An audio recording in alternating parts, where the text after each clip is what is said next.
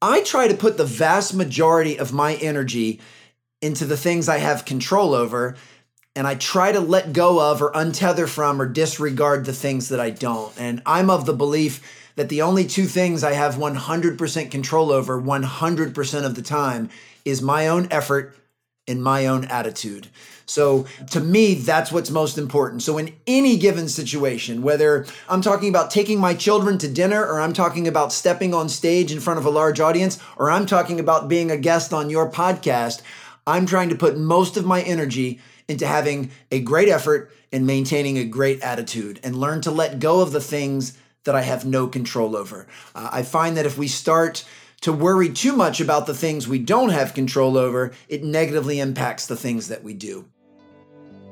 I'm Doug Bopst, personal trainer, best-selling author, and entrepreneur, and I'm on a mission to help others become the best version of themselves.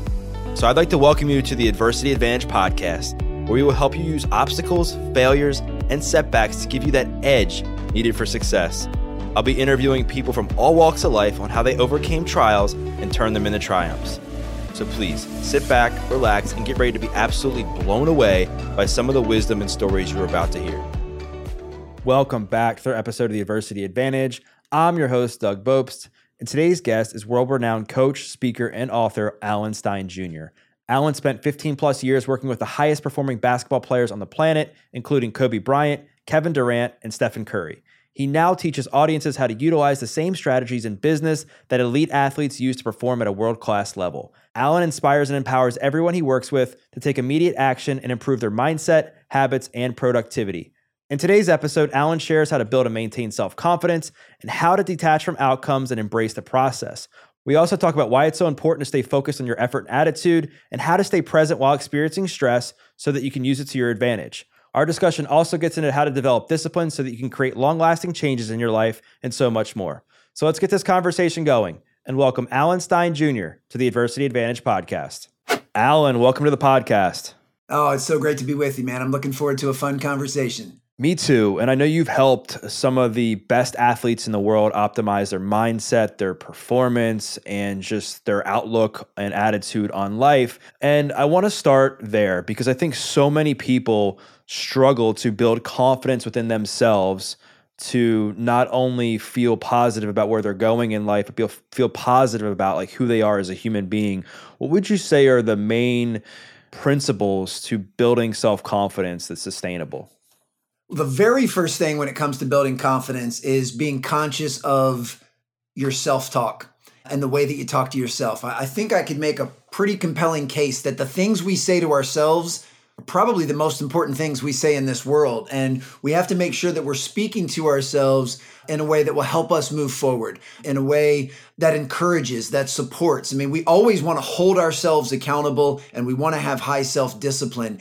But it's been my experience that one of the things that erodes confidence is when we get hyper self-critical, when we're very judgmental, when we stack emotions like shame or guilt on top of ourselves, maybe after we've made a mistake or said or done something that we could have done better. So I think it always starts with the way that we talk to ourselves. And an exercise that I've used, kind of a reframing tool over the years, is I do the best I can to talk to myself with the same love and grace that I would talk to a friend. You know, and I know you and I are just getting acquainted, but let's just hypothesize and say that we've been friends for a decade and we're really good friends. And you call me up one night and say, Alan, man, I had a really tough day. You know, just the ball never seemed to bounce my way. I made some bad decisions. Like, I'm really struggling right now. As your friend, the last thing I would do would be to try to pile on top of that with criticism or judgment or try to shame you or make you feel guilty. I would lean into, on some level, try to comfort you and support you. I mean, I'd hold you accountable, but I'd let you know, hey, you know, you're strong enough to get through this. You will see better days, and just know that I believe in you and I care about you. That would be my overall tone and how I would approach you as a good friend. Well, I've learned that I need to approach myself in that same manner. I make mistakes all of the time, as does everyone. I mean, I'm flawed and I'm fallible, and I say and do boneheaded things from time to time. And sometimes I do things that maybe I didn't show up as my best self. and I've learned to give myself some grace and space in being less than perfect. So confidence absolutely starts with that. And there's a few other pillars that I think help build confidence if you want to unpack those as well. Yeah, I want to unpack them, but first I want to go into something that you said, and you talked about if the ball doesn't go your way or you make a mistake, it's like, how do you maintain a positive outlook and confidence during those situations? Because it's easy to feel confident about yourself when things are going really, really well. The challenge becomes when things aren't. And so with you working with some of the most successful people in the world, would you say that you believe that a lot of confidence comes from their ability to bounce back from failure, or does it more so come from when they actually achieve the thing, achieve the title, achieve the MVP award, and that sort of thing?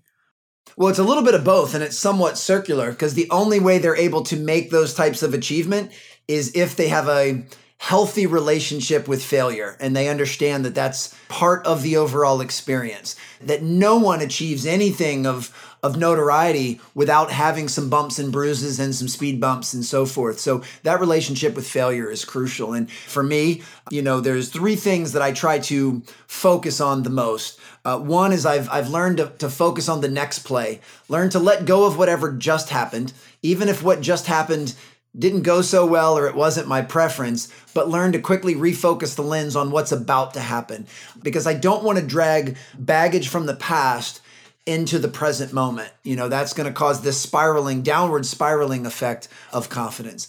The second thing I do is I try to put the vast majority of my energy into the things I have control over, and I try to let go of or untether from or disregard the things that I don't. And I'm of the belief that the only two things I have 100% control over 100% of the time is my own effort and my own attitude.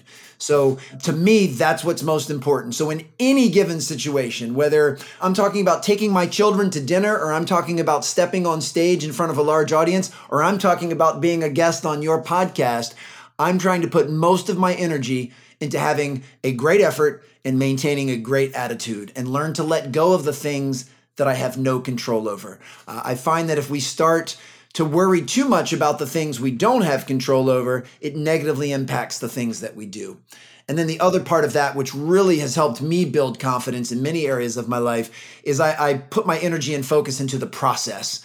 I have goals. I have North Stars. I have desired outcomes. I have preferences, but I've learned not to attach my self-worth, my self-belief, or my self-confidence to those outcomes. Instead, I put it into the process, and making that shift into being much more process-oriented and just letting outcomes happen the way they're going to happen has really helped me elevate my confidence, but also elevate my mental wellness.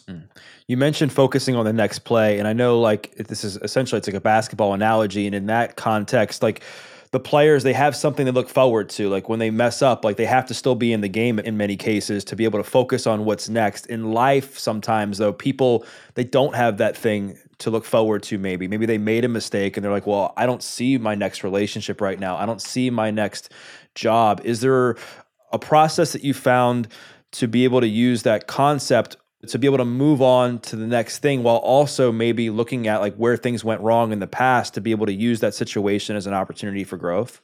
Well, I do believe in learning from the past, and I absolutely believe in preparing for the future. I just don't believe in spending too much time in either one of those places. For me personally, and that's all this is me sharing my own approach, is I try to be as present as possible, as consistently as possible. I mean, there are absolutely times where it would be valuable to look backwards and learn from certain mistakes or mishaps. But I also recognize that I can't change the events of the past. I mean, those are set in stone. Now, I can change my relationship or my feelings or my perspective on things in the past. There could be something in my past that at the time I viewed as the worst thing that ever happened to me. And now with some maturity and some life experience and the gift of hindsight, I can now look back and go, that actually was one of the best things to ever happen to me. Although the events never changed, my relationship with them did. There is value in that. And same thing with the future. I mean, I believe in preparing for the future. I believe in making decisions today that my future self will thank me for. But I also recognize that you can never actually be in the future. The future is always 100% hypothetical. The only time we can be in the future is in language or in our mind through imagery, but you can't ever be in the future because whenever you get to the future, it's now the present. I mean, the future is always an arm's distance away. It reminds me of one of the funniest, but yet one of the deepest signs that I've ever seen. There was a bar one time and they had a huge neon sign and it said, "Free beer tomorrow." And it makes me chuckle because you first see that sign and most people are like, "Oh gosh, I'm coming back tomorrow." And then it takes a second to realize, yeah, but when I get there tomorrow, it still says free beer tomorrow. So it's always at an arm's distance away. And that's kind of how the future is. And it's been my experience in my life that you can create a tremendous amount of discomfort by constantly living in the past or trying to project into the future. If you're willing to dial into what's happening right in front of you and have an appreciation and a gratitude for this moment, wherever you are in life, that's another way that can help build grit and resilience, but also add to our confidence level. I don't have to worry about what happened yesterday. I don't need to worry about what may or may not happen tomorrow. Let me just focus on what's in front of me. Right now at this time, you, and by default, your audience, have my 100% attention. You have my full focus. This is the only thing I'm concerned with at present, is having a stimulating conversation with you that I know we both hope adds value to your audience. I'm not worried about anything I had going on this morning or yesterday. I'm not thinking about what else I have going on later today. I'm in it to win it with you right now. And, there's a quote that says, in order to win the moment, you have to be in the moment. And my goal is most of my time, I want to be in the present moment that I'm in. How do people get into the present moment, right? I know you've worked with a lot of successful basketball players where there's so much pressure on them to hit a shot or to make a play. And in life, people have that same type of pressure in their personal lives and professional lives. And I know you've done a lot of work on this for yourself to stay present. Like, what are some steps that you had to take to be able to get more, present in your life, to be able to have like this hyper focus that you're having with me right now? Well, it always starts with awareness. And awareness is the first step to improvement in any area of our life, because you will never fix something you're unaware of. You will never improve something you're oblivious to.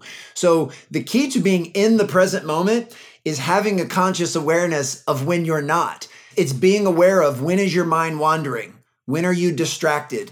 When are you living in the past or trying to live into the future? And it's having an awareness of that. And, full disclosure, I'm far from mastery on this. Anything I share on stage and anything I share on page is not coming from a place of mastery.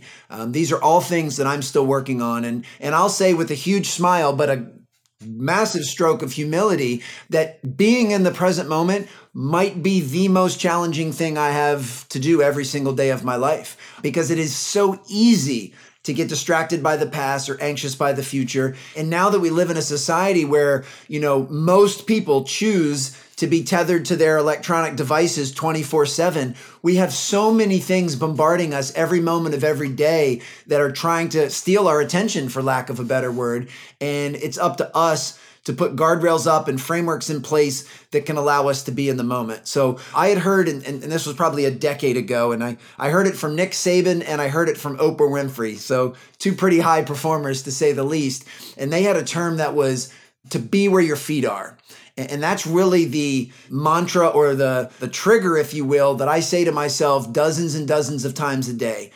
Be where your feet are. Meaning wherever you are in the physical, make sure your mind and your heart are in the same place. So, right now, I want all of my faculties in alignment to be present with you, heart, mind, body, and soul, with you and your audience right now. It's when we start to have those things splinter off. And, I might be in the room with you, but I'm focused on what I'm doing on my phone. So I'm not really with you mentally or emotionally. I'm just, in the room with you. I'm trying to alleviate and eliminate as much of that as possible. And when I'm going to be with someone, I try to be with someone. And trust me, I am far from perfect with that. But what I can say is I've made improvement. I've made progress. I'm able to be more present, more consistently today than in any other previous time in my life. But it starts with an awareness. It starts with, I'm out to dinner with my children, but I find myself thinking about the keynote that I have to give the next day. And I realize that I'm not really being present with my children because I'm trying to transport myself to the future. And it usually just takes a few seconds for me to remember that's what I'm doing. And then I say, just be where your feet are. And it snaps me back into what I need to do. Yeah, the ability to compartmentalize things in life is so, so important. And you mentioned self-awareness. You talked about controlling the controllables. And I know that's like something that you hear a lot of people say when it comes to getting through hard times, overcoming adversity.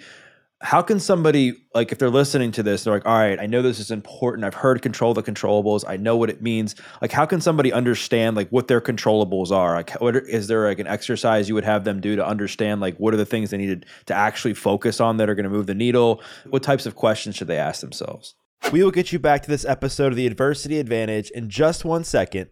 But first, wanted to give a quick shout out to Danette May and Earth Echo Foods. Danette was a past guest on the podcast and shared her incredible story and how it inspired her to create her products such as Cacao Bliss, which I have been using for quite some time now. Lately, I have been trying to use it as an alternative to coffee as I am trying to cut back. I can say I think it might be working. Using it can be as simple as adding it to a smoothie or mixing it with water or your favorite nut milk. Cacao Bliss starts with 100% organic cacao beans that are naturally kissed by the sun, maintaining its miraculous health benefits. Then it's blended with turmeric, MCT oil, coconut, Himalayan sea salt, cinnamon, and black pepper for the perfect blend to make you feel the best you ever have. Not only that, it is friendly to keto, gluten-free, paleo, vegan, and vegetarian diets. So go to earthechofoods.com/DougBopst. Again, it's earthechofoods.com/DougBopst to check it out and learn more about the amazing benefits of Cacao Bliss. And when you enter in the promo code Doug at checkout, you'll get 15% off. Now back to the show. Well, I mean, I'm such a simple guy, and I believe in the basics, and I believe in the fundamentals, and I try to make things as simplified as possible. I think complexity undermines execution. So when we try to make things too complex or we try to sound too smart, it actually makes things harder. So for me, it really just comes down to those two buckets I shared earlier, effort and attitude, and any given moment, whether we're talking about a relationship, we're talking about me being a guest on your show, or we're talking about me being on stage, whatever it is, am I giving the best effort I'm capable of giving in this time to show up as the best version of myself? And that is something I hold myself to a very high standard on. And then the other is attitude. And under attitude, and I'm using it kind of in a way that would be synonymous with mindset. But for me, the foundation of what I would call a winner's mindset is simply the attempt to do the best you can with what you have wherever you are. And the reason I find that so powerful is if you can do that, you automatically eliminate a trilogy of behaviors that I think is where most people go off the rails. And that is blaming, complaining, and making excuses. That is another area of my life that I've worked really hard to improve over the last 5 to 10 years and I won't say eliminate, because eliminate implies perfection. And life is not a perfect game. We are not perfect as human beings. So I'll never eliminate blaming, complaining, and making excuses, but I have made tremendous progress in drastically reducing their occurrence and reducing the temptation to doing them, because blaming, complaining, and making excuses will never improve your situation, will never make your life better, will never move you forward. But the temptation is always there. I mean, it is such an easy default for most people when things don't go well, when they don't perform at the level they're capable of, when they don't get the outcomes that they had hoped for.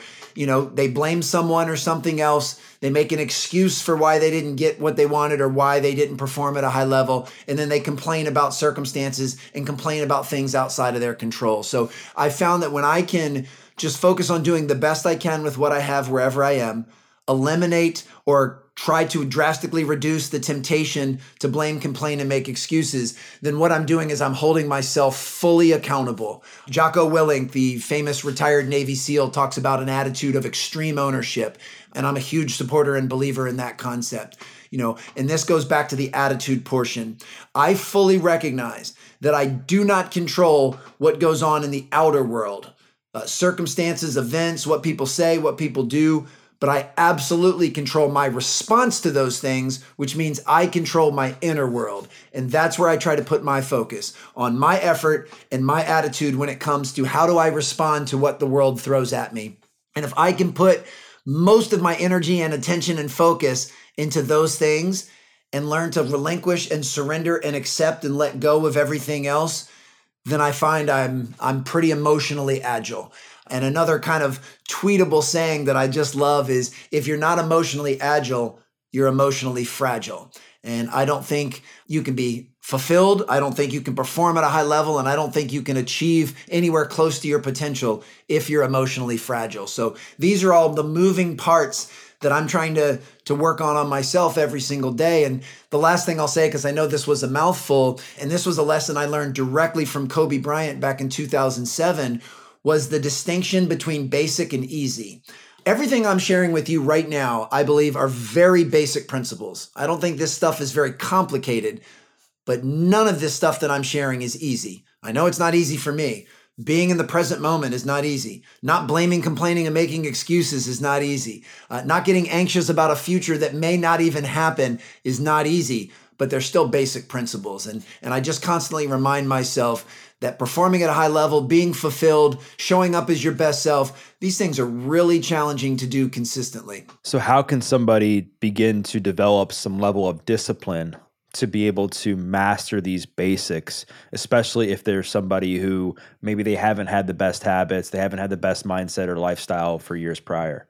Well, the first thing they need to do is give themselves some grace and some kindness, and to recognize and acknowledge that the past is in the past. So it won't serve them to consistently dwell on the fact that I've had so many bad habits and I've made so many bad decisions and my life isn't where I want it to be right now. All of that may be true, their truth, but dwelling and looking backwards isn't going to help. What they need to be able to do is say, I'm thankful that I now have an awareness that the way I was behaving and the way I was thinking previously was not serving me, and it put me on a path that was not leading to fulfillment or high performance. So I'm incredibly grateful that I now have the awareness that it's time to make a change. And I'm going to give myself some patience, some kindness, and the grace and space to start making these changes moving forward. And I'm going to start really small, and I'm going to see if I can just make some minor tweaks to my habits, to my discipline, to my mindset moving forward. But I'm going to give myself some patience, and I'm going to aim to start to create some momentum, and I'm going to celebrate the small wins that I have, and then I'm going to try and stack and build from there. And for me, what I tell people all of the time is, don't worry so much about where you are in this moment. Focus much more, be more concerned with the direction at which you're headed. And as long as your personal arrow is pointed forward or pointed up, whichever terminology you like better, as long as you know you're moving in the right direction, be grateful for that and have some pride in that, and then continue to kind of stack those small wins. A quote that I heard from Apollo Ono, the famous figure skater, and I heard this maybe a decade ago as well, was this concept of be greater than yesterday. He had the word be, and then he used the greater sign for math, and then yesterday. And that is always imprinted in my mind. Can I be better than I was yesterday? And really that's kind of my goal, if you will, my North Star every successive year of my life. I'm not real big on New Year's resolutions and so forth, but, I can tell you right now that in 2023, my goal is to have slightly better habits than I had in 2022. Can I make slightly better decisions in most areas of my life in 2023 than I did in 2022?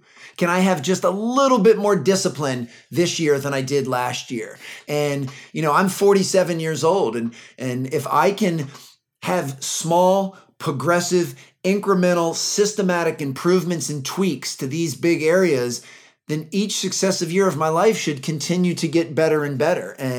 But it starts with the small things. So to answer your question, because I know I kind of went off on a tangent, if someone doesn't like where they've been in the past or some of the habits or mindsets or perspectives they've had, take a deep breath and look to make small, progressive, systematic, incremental improvements. Don't look to make large, massive, sweeping changes, and definitely don't beat yourself up for things that are in the rearview mirror.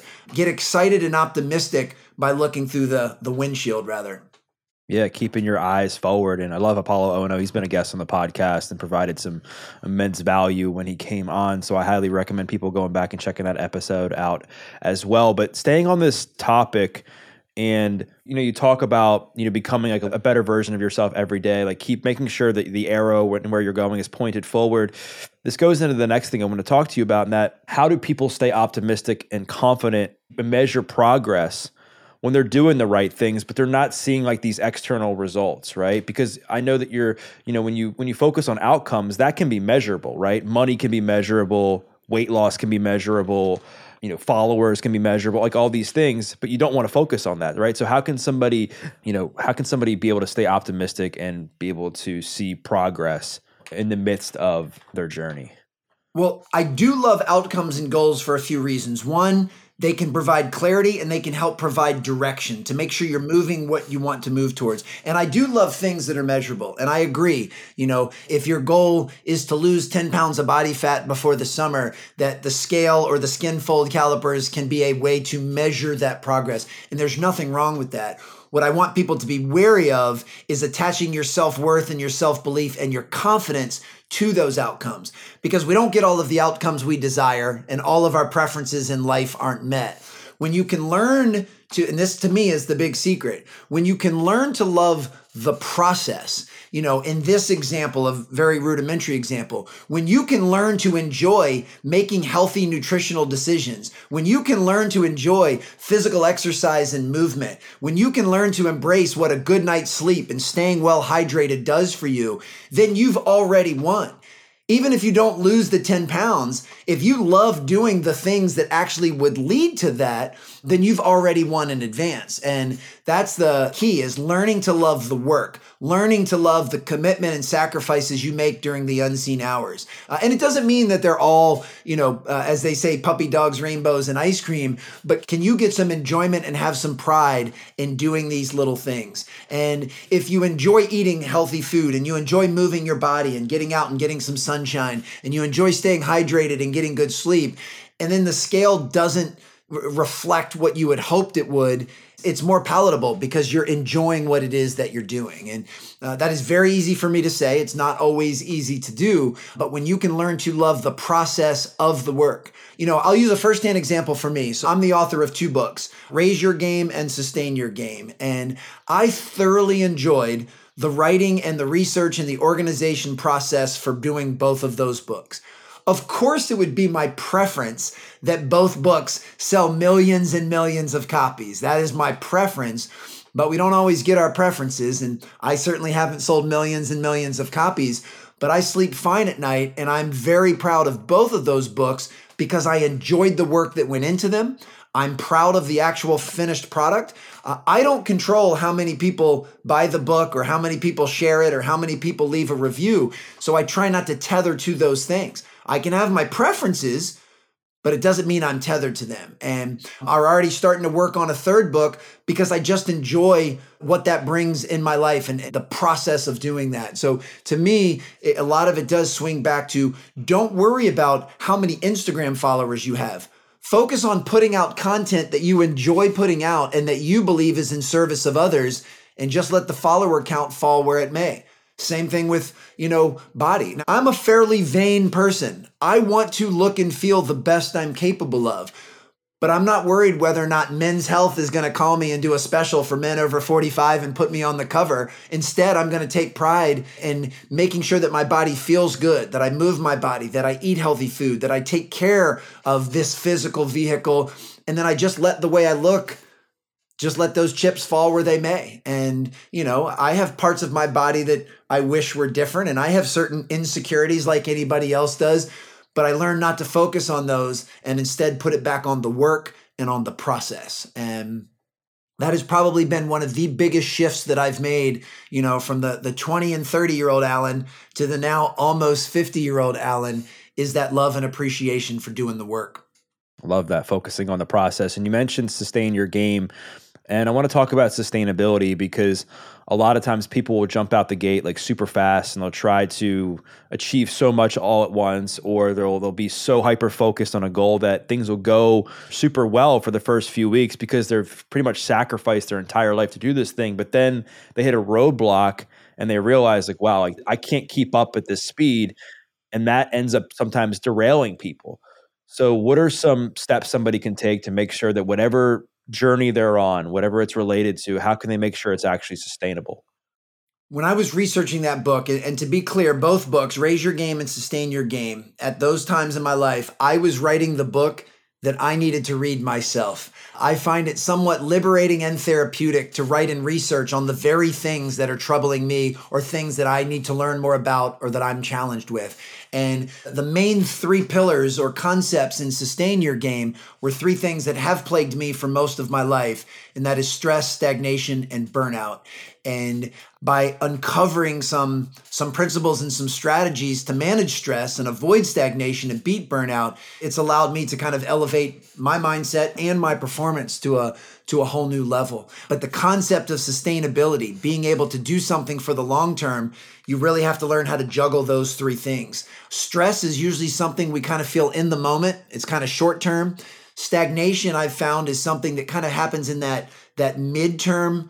And then burnout can be, it doesn't have to be over long periods of time, but burnout is usually a result of an accumulation of both stress and stagnation. So we have to be conscious of all 3 of those things. And yeah, there'll always be times in our life where we need to have kind of a short jolt, if you will.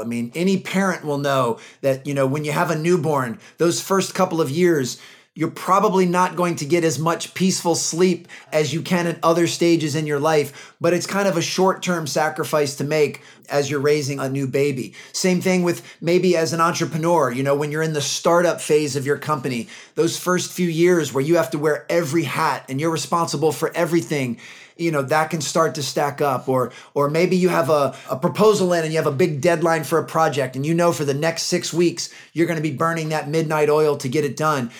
As long as you're conscious that those are kind of exceptions to the rule and that those are short sprints within a long-term marathon, then you can still navigate appropriately and make that sustainable. But if you don't have that perspective or awareness and you think that you're going to be capable of going pedal to the metal for, an extended period of time with no end in sight, you will absolutely burn yourself out, and that is not sustainable. So for me, as a professional speaker, I've learned, I'm in my 6th year of doing this now, the calendar kind of has some trends to it. Like January and February are really, really busy months for a professional speaker.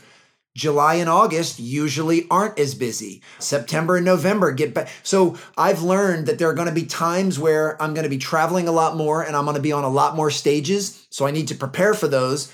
But then I also have to balance that with the fact there'll be some slower months where I'm not as busy and there's some things that I can do to take advantage of that time. So some of it too is stepping backwards and looking kind of from a macro level, depending on your craft or your vocation or what it is that you're trying to improve, and see if there's some ebbs and flows to that. Take a typical NBA player. They've got a very long and intense in season, but then they've got an off season and then they've got a preseason, and they balance each of those blocks slightly differently so that the entire year is now manageable. And in the case of a player like a LeBron James, or if we switch over to football, recently retired Tom Brady, the reason those guys were able to play at the highest level for 2 decades was they understood that there was going to be some ebbs and flows, and they had to make concessions and do things differently, which is what allowed them to sustain greatness for such long periods of time. And I try to have that same approach in everything else that I do. You talked about stress and how stress has plagued you off and on throughout your life, and I think that does impact people every single day. What are some of the tactics that you've used in your own personal journey to be able to use stress to your advantage? The absolute game changer for me occurred when I was researching for Sustain Your Game. And I'm a huge fan of a gentleman named Eckhart Tolle. And if any of your listeners aren't familiar, he's kind of a modern day philosopher, for lack of a better word. And he said something that just resonated really strongly with me. And it changed my entire perspective on stress. And he said stress is the desire for things to be different than they are in the present moment. Full stop.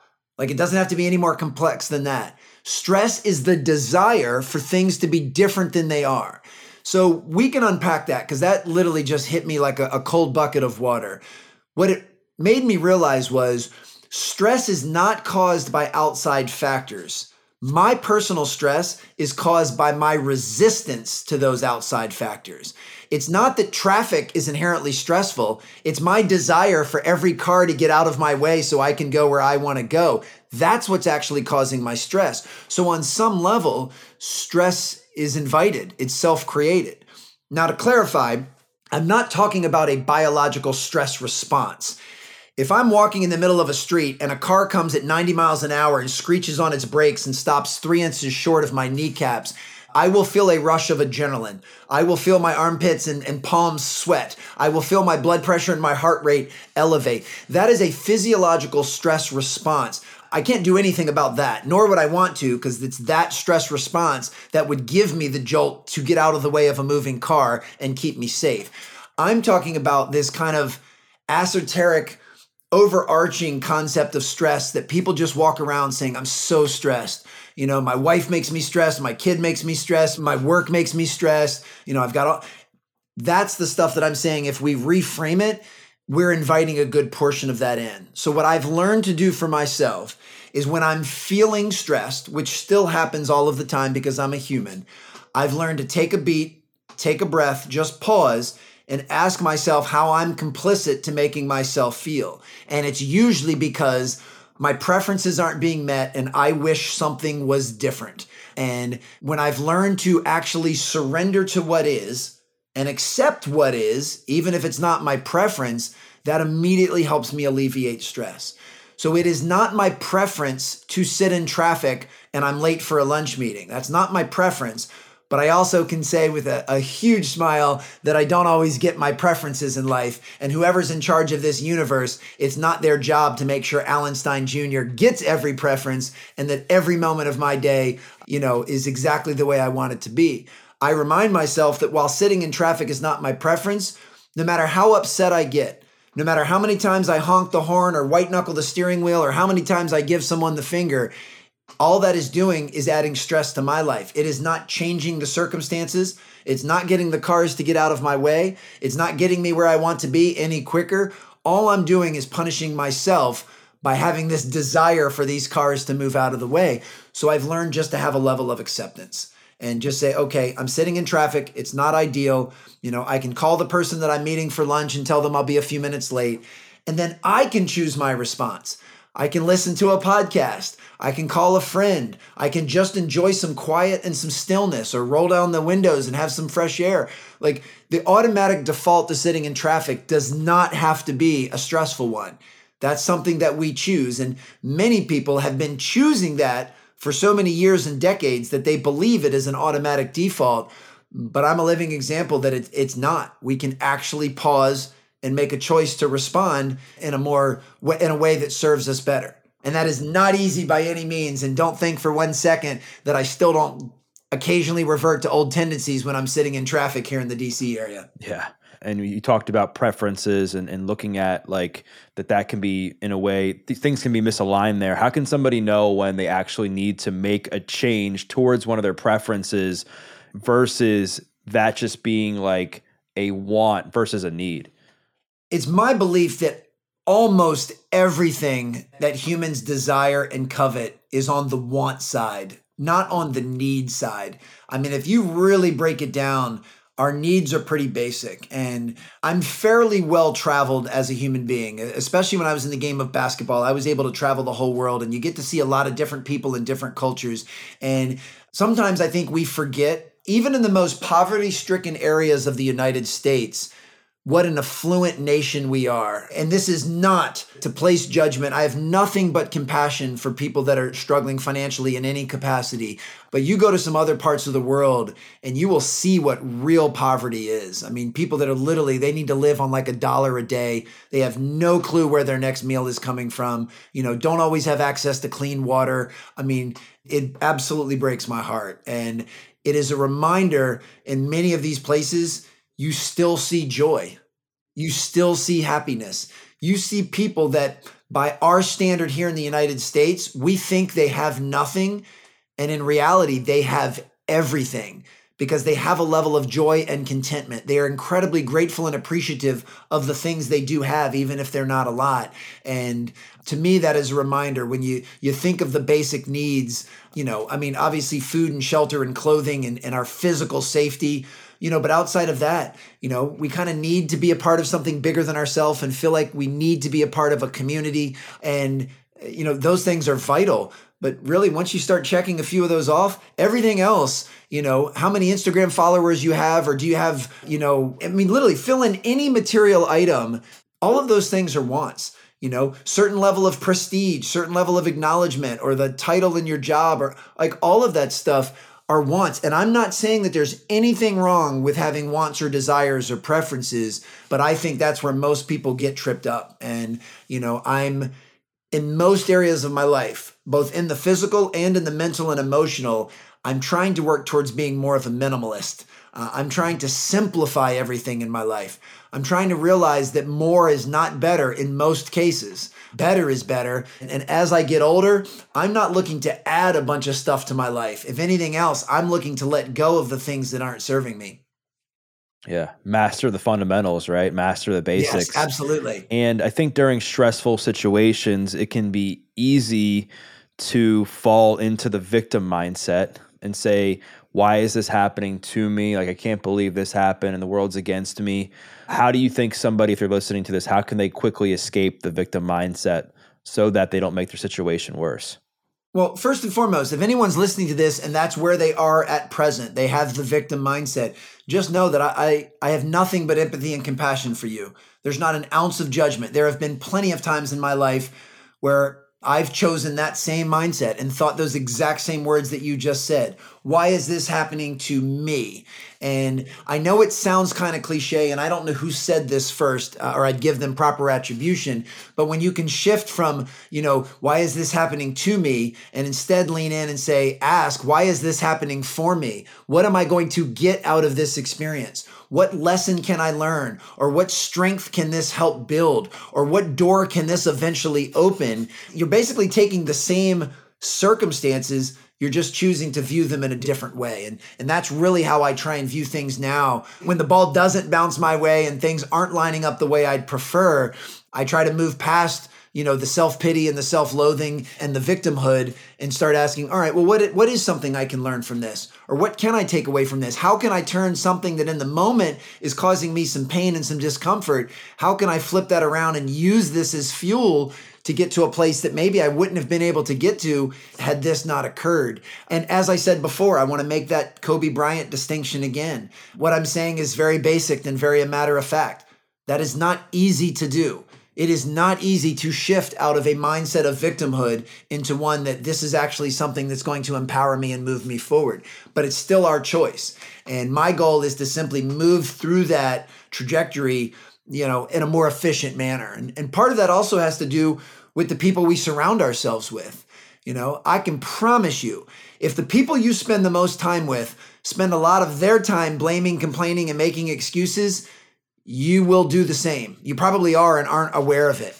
Where if you can hang out with people that choose to look at things in the way that we've been discussing, then that's going to kind of pull you in that direction too. So be very, very careful and cautious with the company you keep, and make sure that you're surrounding yourself with people that have the type of mindset and discipline and attitude that you aspire to have. Absolutely. I always say surround yourself with people that have common futures and not common pasts. And I think along the lines of stress and adopting the for you mindset, a lot of people have trouble with fear, right? Whether it's asking somebody out in a grocery store, whether it's, requesting for somebody to be on their podcast, whether it's fill in the blank. People have trouble with rejection and fear.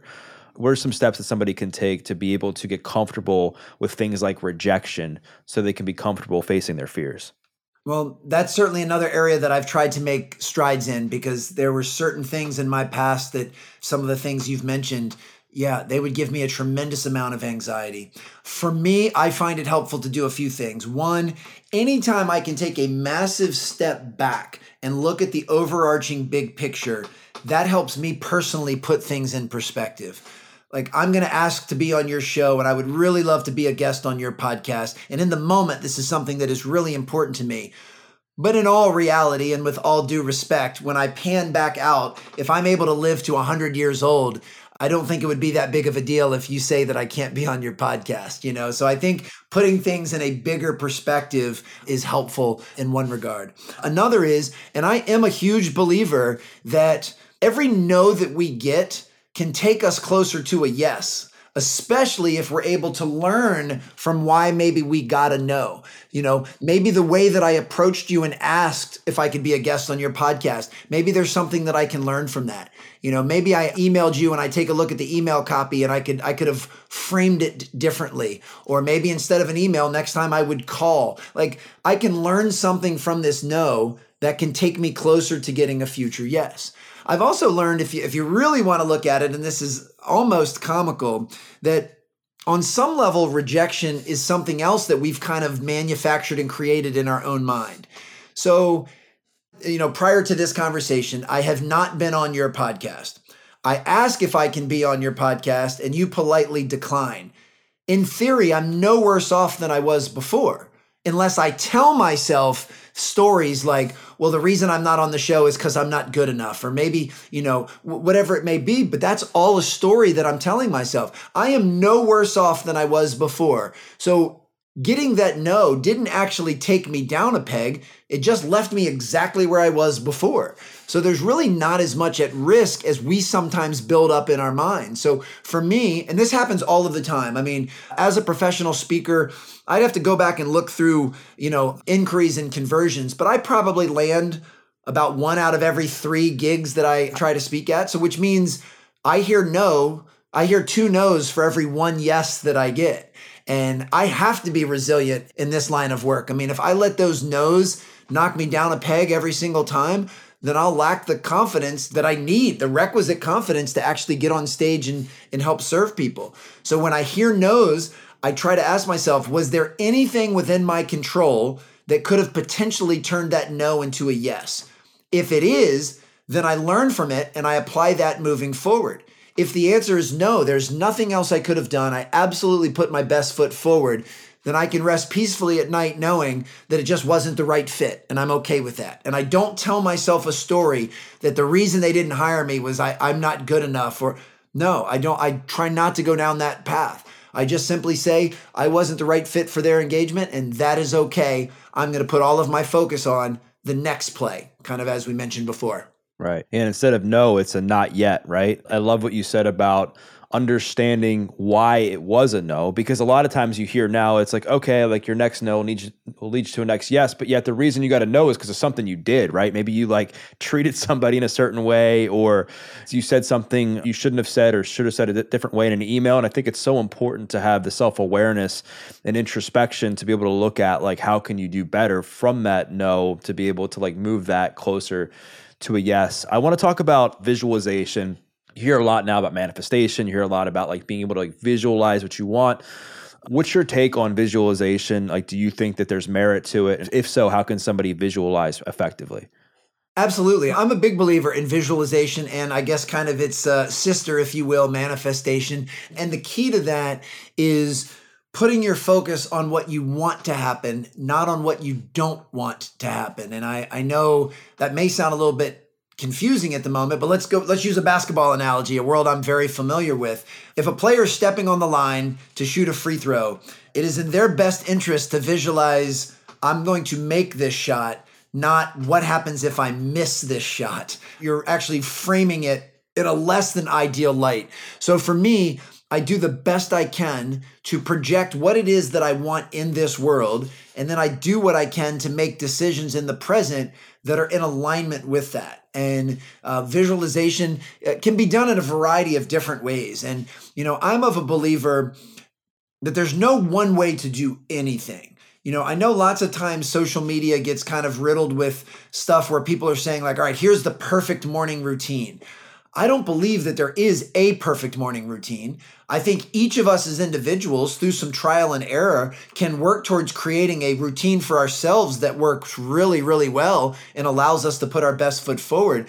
But what I do in the morning might not be what's best for what you do. And even if you and I agree on what we do, it might not be best for all of your listeners or your viewers. That's something that they have to figure out. And same thing with visualization.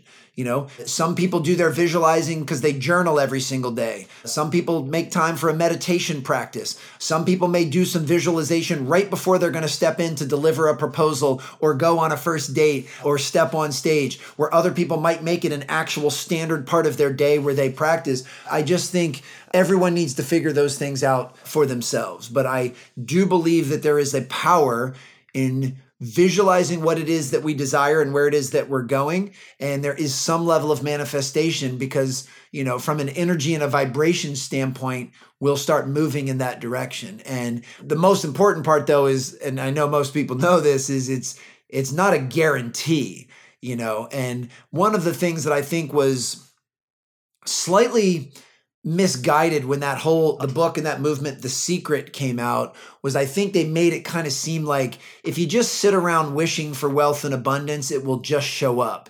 And that's not true. Dang. The visualizing portion, yeah, tell me about it. The visualizing portion is an important step, but then your actions need to follow in line. Your beliefs and your behaviors need to be in perfect alignment so that you start attracting the types of things that you have earned and that you have deserved, not that you've just sat around hoping and wishing for. To close things out, I want to kind of use a basketball analogy in that a lot of people in life right now, it's like halftime or it's like the third quarter and they feel like they're down 40 points and they're having a hard time no matter what they do with their effort or what they do with their plays that they're making. They can't gain any ground. If you had a couple minutes with them in some sort of coffee shop or at a restaurant, you noticed that this was going on in their life, what would you tell them? Well, the first thing I'd do, depending on who it was, is I'd give them a fist bump or a hug and show them that I have empathy and compassion for them and to let them know that you are not alone, that how you're feeling is part of the human condition.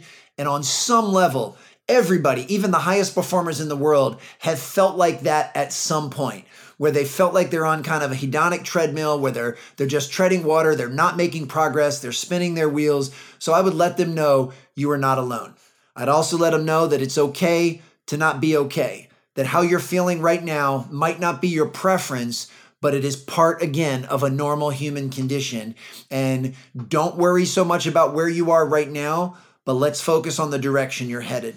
The other thing I would try and get them to see is they are most likely, and I don't mean to make assumptions, but they are most likely measuring progress by external outcomes. And this goes back to a lot of what we were talking about before, is I want them to start measuring their own success and confidence and self-worth much more by the process than by the outcome. So if they're saying, I want to, whatever it is, fill in the blank, don't worry so much about whether you've reached that goal and don't let that be the be-all end-all to whether or not you're making progress.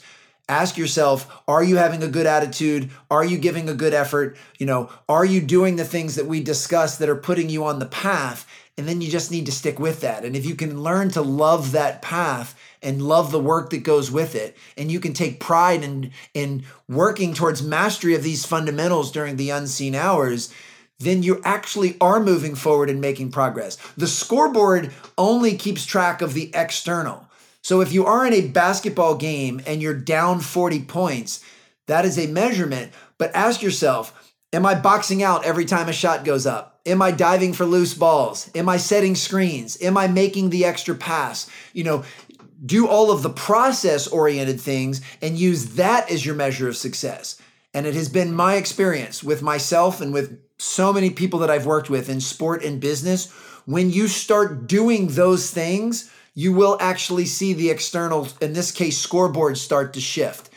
If you start boxing out, running the floor, setting screens, diving for loose balls, taking charges, making the extra pass, you start doing all of those things, I promise you will start to see your 40-point deficit start to shrink. But that's because you're not focused on it. You're focused on doing the process. And the same is true for anyone and wherever they are in their life. If you feel stuck at the moment, you probably feel stuck because your scoreboard isn't moving. So don't worry about the scoreboard. Focus on the decisions you're making every single day. Did you get good sleep last night? Are you well hydrated? Are you blocking out time and prioritizing self-care like physical movement and eating well? Are you doing the types of things that fill your bucket mentally, physically, and emotionally? Are you going into situations with the best attitude and effort that you're capable of? When things aren't working out for you, can you resist the temptation to blame, complain, and make excuses and hold yourself accountable? You start doing all of that stuff, I promise you, whatever you're using as a scoreboard will start to show improvement.